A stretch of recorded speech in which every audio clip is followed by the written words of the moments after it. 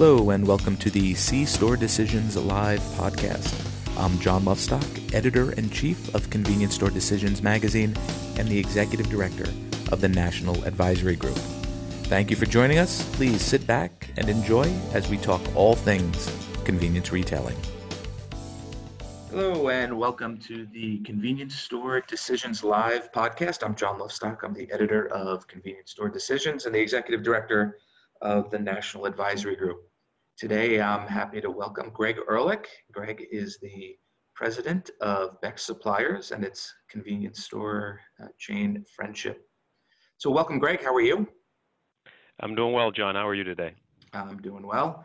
A lot going on in the industry, so why don't we just jump right into it? How's business going, and how have things changed over the past few weeks during these challenging times?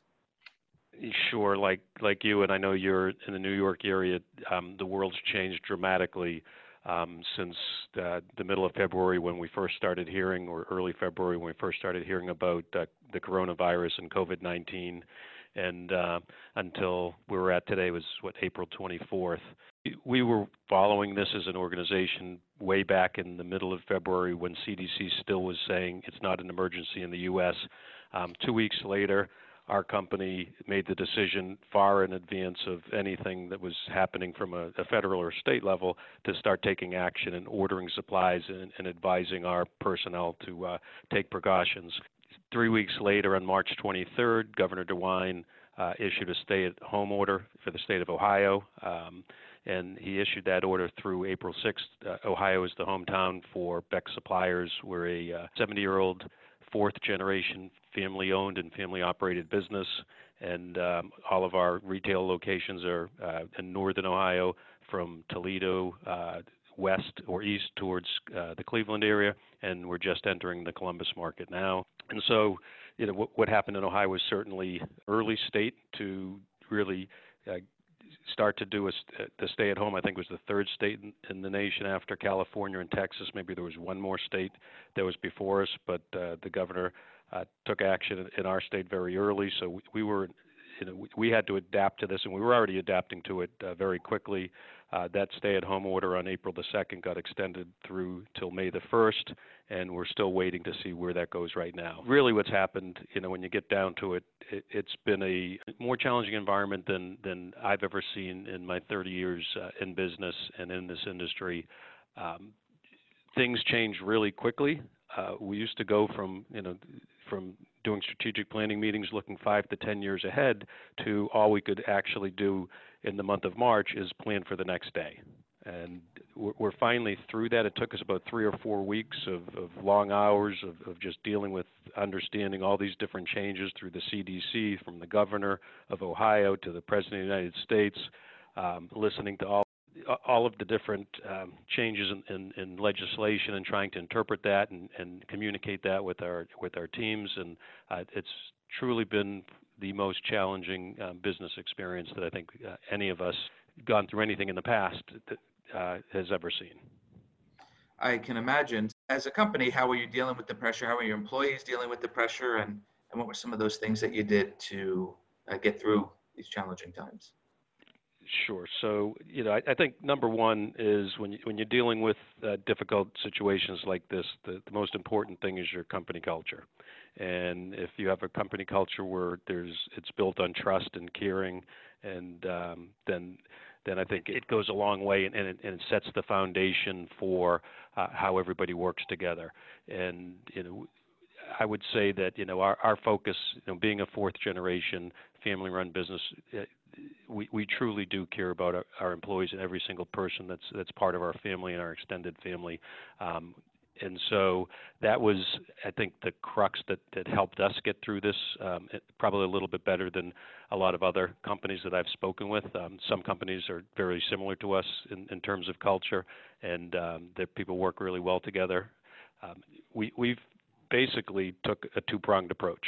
Our number one priority early on was making sure that we're taking care of our people, that we're communicating, that we were giving them all the information and providing with all the resources that they needed to be comfortable. And then number two, as soon as we felt that we were comfortable and able to make sure that everybody was was safe and being provided with all of the securities and resources that they needed, we started focusing on our communities. And it's really been heartwarming to watch what's actually happened in our stores.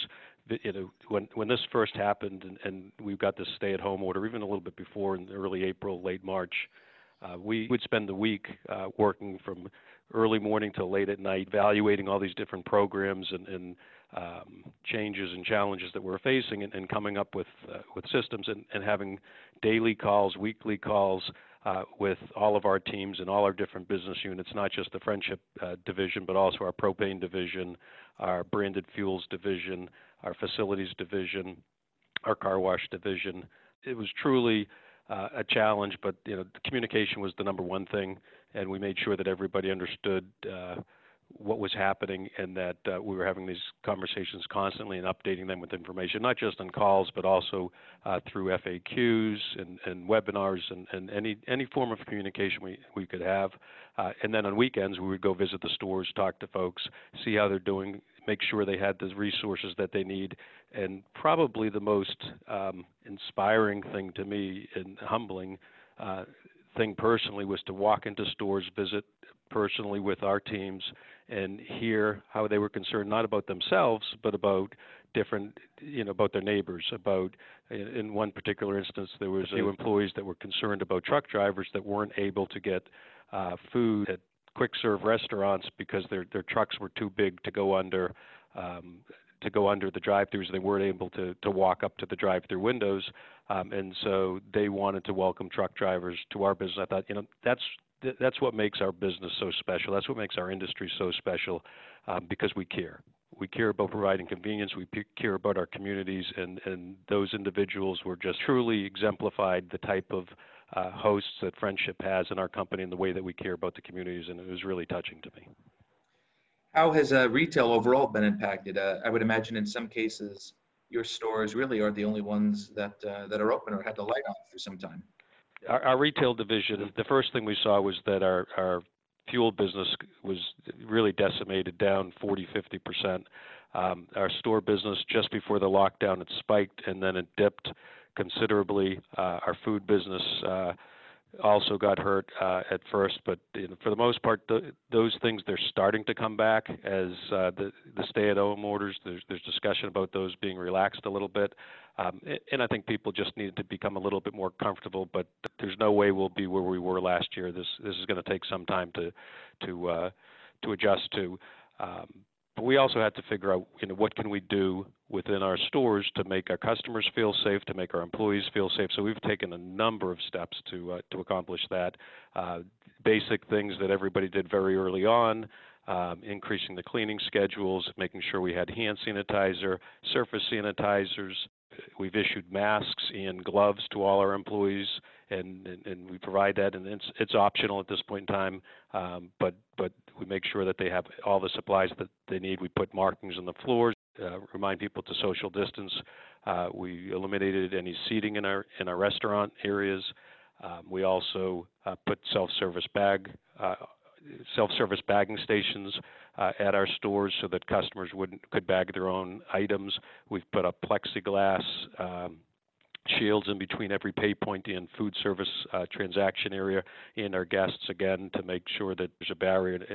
We've done things to take as an abundance of caution, so that in the event that we feel like there's a concern, we've got a third-party company lined up that we've used several times, not because we've had any particular issues internally, but because we felt, as an abundance of caution, it would be a good idea to go into a deep clean and to also understand that process, so that if we did have have an employee that was tested positive for COVID-19, that we'd have plans in place that were already tested and working well.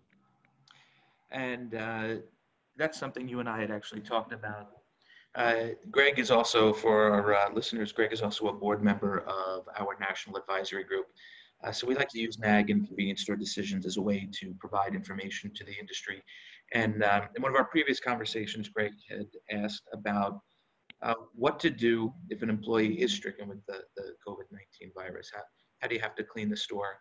And you're urging, we did a webcast on just that, on We brought in some health officials and some other retailers and asked them what the process is, both from a federal and a state guideline perspective.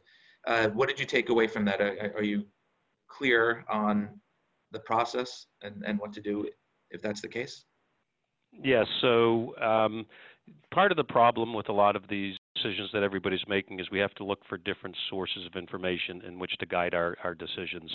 And the CDC has certainly been one that we tend to follow, but we also realize and recognize that every municipality that we operate in has their own local boards of health.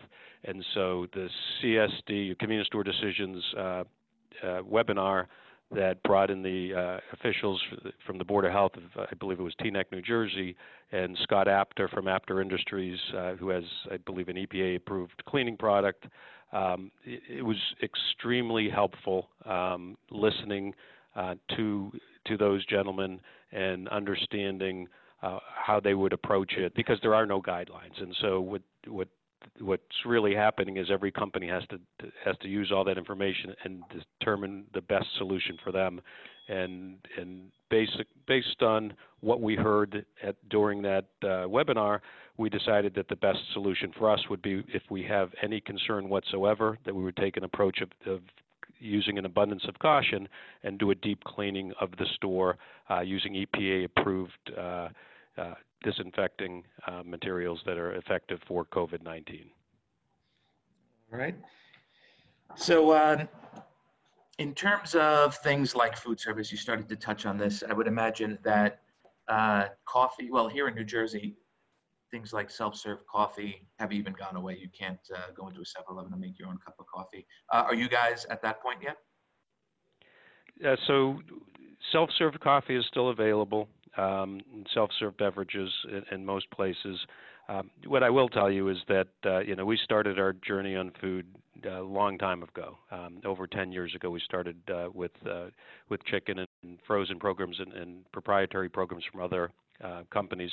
And over the last 3 or 4 years, we've continued to evolve our program and develop the Friendship Kitchen brand, which we've now have in 6, soon to be 7 locations. This business was a lot easier before food. It was a lot simpler to sell packaged goods, and the complexities that we find with food, and it's clearly the most challenging part of our business. And I think of any convenience retailer that has ventured into doing their own proprietary food programs, it's not easy. And it's not easy in a normal environment. It's become exceptionally difficult in an environment like this, and the level of cleaning and menu adjustments and time of service adjustments and things like that, as well as processes that we've had to put in place to make sure that people are safe, has been incredibly challenging. But I couldn't be more proud of the people in our organization that have been leading that process. In particular, our Vice President of Operations, Greg Edwards, our Director of Marketing, Kevin Campbell, Ed Bircher, who we just announced would be retiring from full-time work as our Vice President of Food Service, and our new VP of Food Service and Marketing, Kirk Matthews, leading the teams, in addition to our family members, Brian Beck, the Senior Vice President of Friendship, Chelsea Carvalho, she's a Special Projects Manager for Friendship. They've all done an incredible job helping us adjust, but it's nothing been more challenging than adjusting in a food service operation in this environment. I bet. And the customers, have they shown a willingness to eat out still? Do they still trust? I'm sure it's not the food; it's the process of ordering food. Sure. Well, it's like anything else. There's every customer and every individual in this country has their own perception, and we saw an initial dip. Our food business went down more, probably close to what our store business or our fuel business did, but it's starting to come back. I think what's happening is, as people realize after 30 days at stay at home, there are other things that they can do, and they start to look for other options for variety, and we're making sure that we're there for them. We're messaging them through our loyalty platform, through Facebook, through different communication methods through LED reader boards on our properties, and we're starting to see some return of that food business. If you can, put on your short and long-term hat, and how do you think the industry will be impacted, say, for the next year as a result of COVID-19? You know, or what will the new normal be, say, in a year, and how do you think it'll change in the next 5 years? I mean, things are going to change. Sure. That's a great question. You know, everybody talks about the new normal, and before I answer, I actually want to go back to talk about something about, you know, what I think is one of the nicest parts about being in this industry.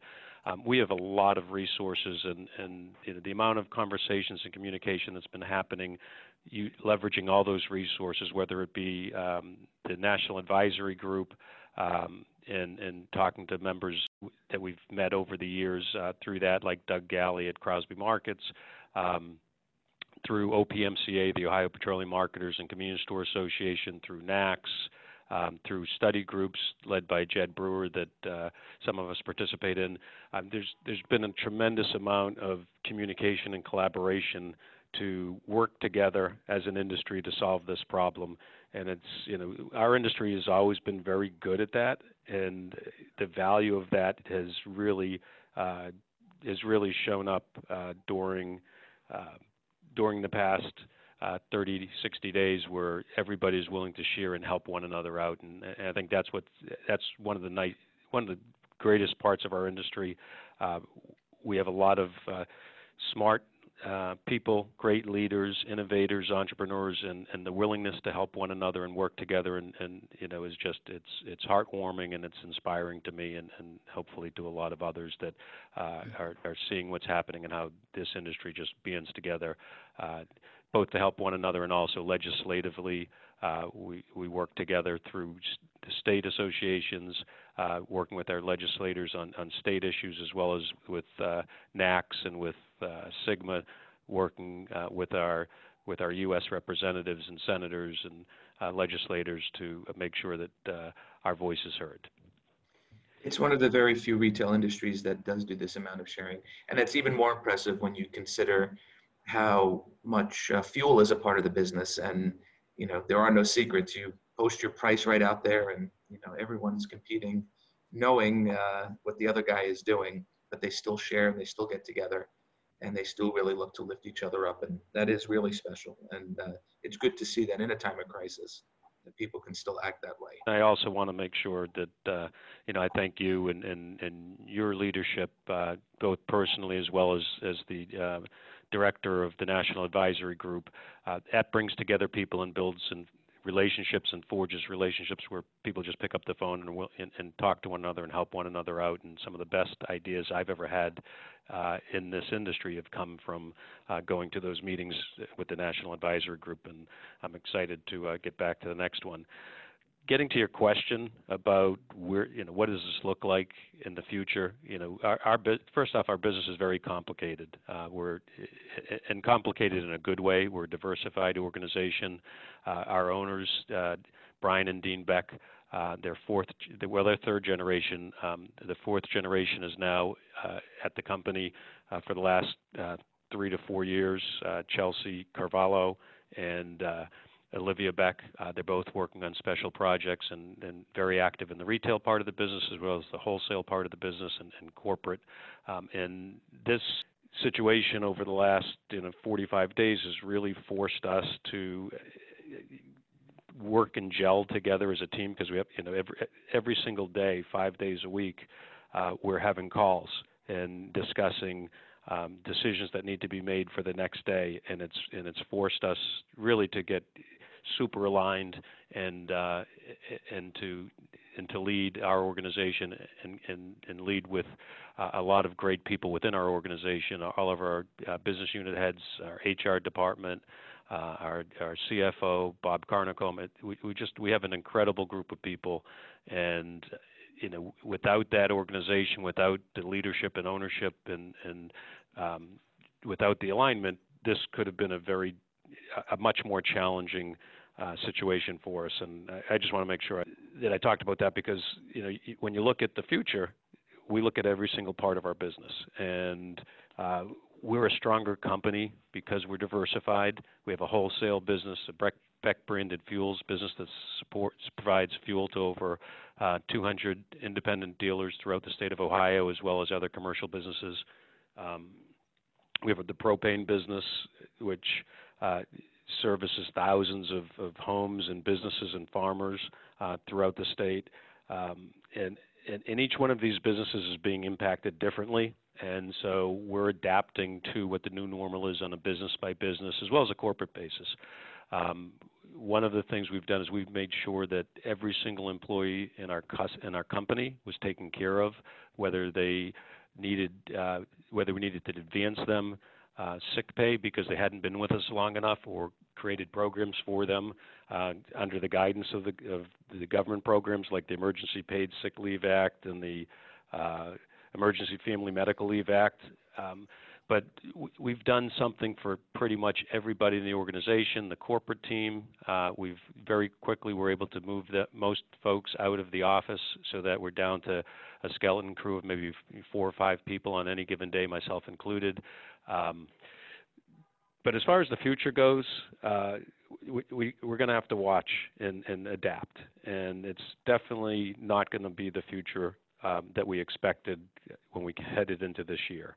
There's going to be people for a long time that aren't going to be able to leave their homes comfortably and come out in public. The elderly people, people with underlying health conditions that have medical concerns, until there's a vaccine, a lot of those people are going to decide that they need to protect themselves, and rightfully so. And so companies like ours and companies all over the globe, for that matter, are looking to see what can we do to better service those people and fulfill their needs and make sure we can do things that is convenient and safe for them. So we're evaluating those types of opportunities.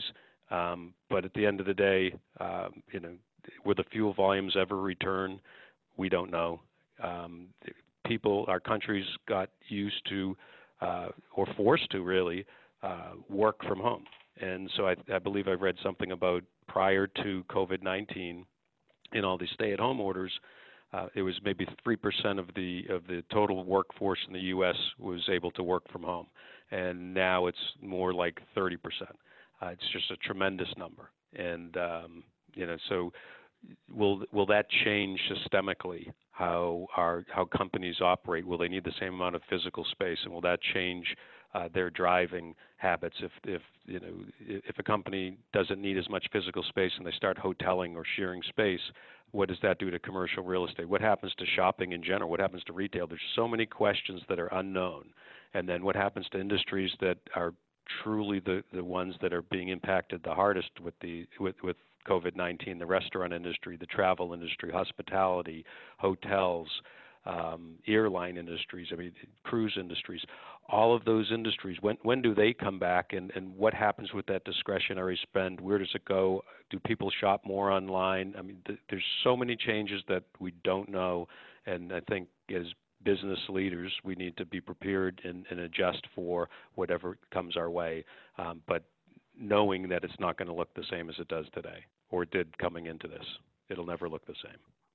One of the beauties of the C-store industry is that it has been somewhat insulated through the years from things like recessions and, even natural disasters, hurricanes, tornadoes. It's always been the C-store that held on to the business. Is it a little odd that you have to accept that you really don't know what's going to happen this time around? This is the first time we're all dealing with something like this. This is different. This is different because it's a health pandemic. This isn't an economic crisis. This is not the financial crash and the real estate crash in 2008. This is a health-related. It's a health-related pandemic that has dramatically changed business, and it's taken people out of the economy. We have unemployment, I think, is now over 15%, which is greater than the level that it was during the Great Depression, and it's going to continue to grow. And so, there's estimates that unemployment could be 25, 30%. They have programs put in place for small businesses, the PPP program that's supposed to help restaurants out. But after the 8 weeks of pay go, what's the restaurant going to do when they still can't service customers, when they still can't open up to full capacity? Are they going to get through this, and is there going to be more stimulus money needed to keep certain industries afloat? It's just really challenging and difficult to predict what's going to happen when we get out the other end. And there really is no time frame either. Do you internally, are you hoping to see a certain time frame, or are you really just taking it day by day? I think we in a situation like this, we're doing our best to make sure that we thank everybody in our organization. We make sure they understand how much we appreciate everything they do. Our people are heroes, every single one of them. Our ownership team, to me, are they're selfless and they're generous, and they stand up for everybody. And we banded together as an organization. It's a super hard question to ask because we don't know when this is going to be, and I wouldn't even fathom a guess. There's a lot. The more science you read, the more studies that you read, as information comes out, the two critical elements for things to get back to normal, or at least as normal can be, is we need a cure and we need a vaccine. And a vaccine, it sounds like it could be a year away, hopefully less, but nobody seems to want to put a time frame on it. But until that's available, this will continue at some level where people will self-select to not be part of society, or not at an active level that they had been prior to this. Okay, great. With that, I don't know if there's anything else you'd like to cover, but we seem to have gone over quite a bit. Really, I'd like to just again continue to offer up my support. If there's anything you need, anything that we could help with, please let me know. All of us here are rooting for you guys, for the retailers, to pull out of this and to really maintain business, and that your employees and your families stay safe. So I know you have some challenging times ahead, but I have no doubt that you guys will be successful. Thank you, John, and thank you for the role that you and all your colleagues at Convenience Store Decisions play for our industry. You're a big source of information, both through specific items like the webinars that you put on how to react if you have an incident of COVID-19, to I believe Erin Del Conte last week or the week before did an interview with Doug Galley on steps that Crosby Markets and Reed Petroleum was taking for their stores. And all of that, there's a tremendous amount of information that we need to go through, but the most important information is the information that comes through our industry, through folks like yourself and Erin and Convenience Store Decisions, and we really appreciate it, and thank you. Well, thank you very much, Greg. All right, with that, I'd like to thank my guest today, Greg Ehrlich. Again, he's the president of Beck Suppliers, which operates the Friendship Kitchens chain in Ohio. Please join us for another podcast. I'm John Lovestock, editor of Convenience Store Decisions and the executive director of the National Advisory Group. Thank you for joining us. I'm John Lovestock, and this is the C-Store Decisions Live podcast. If you'd like to join us on a future podcast, please email me at jlovestock@wtwhmedia.com. Have a great day.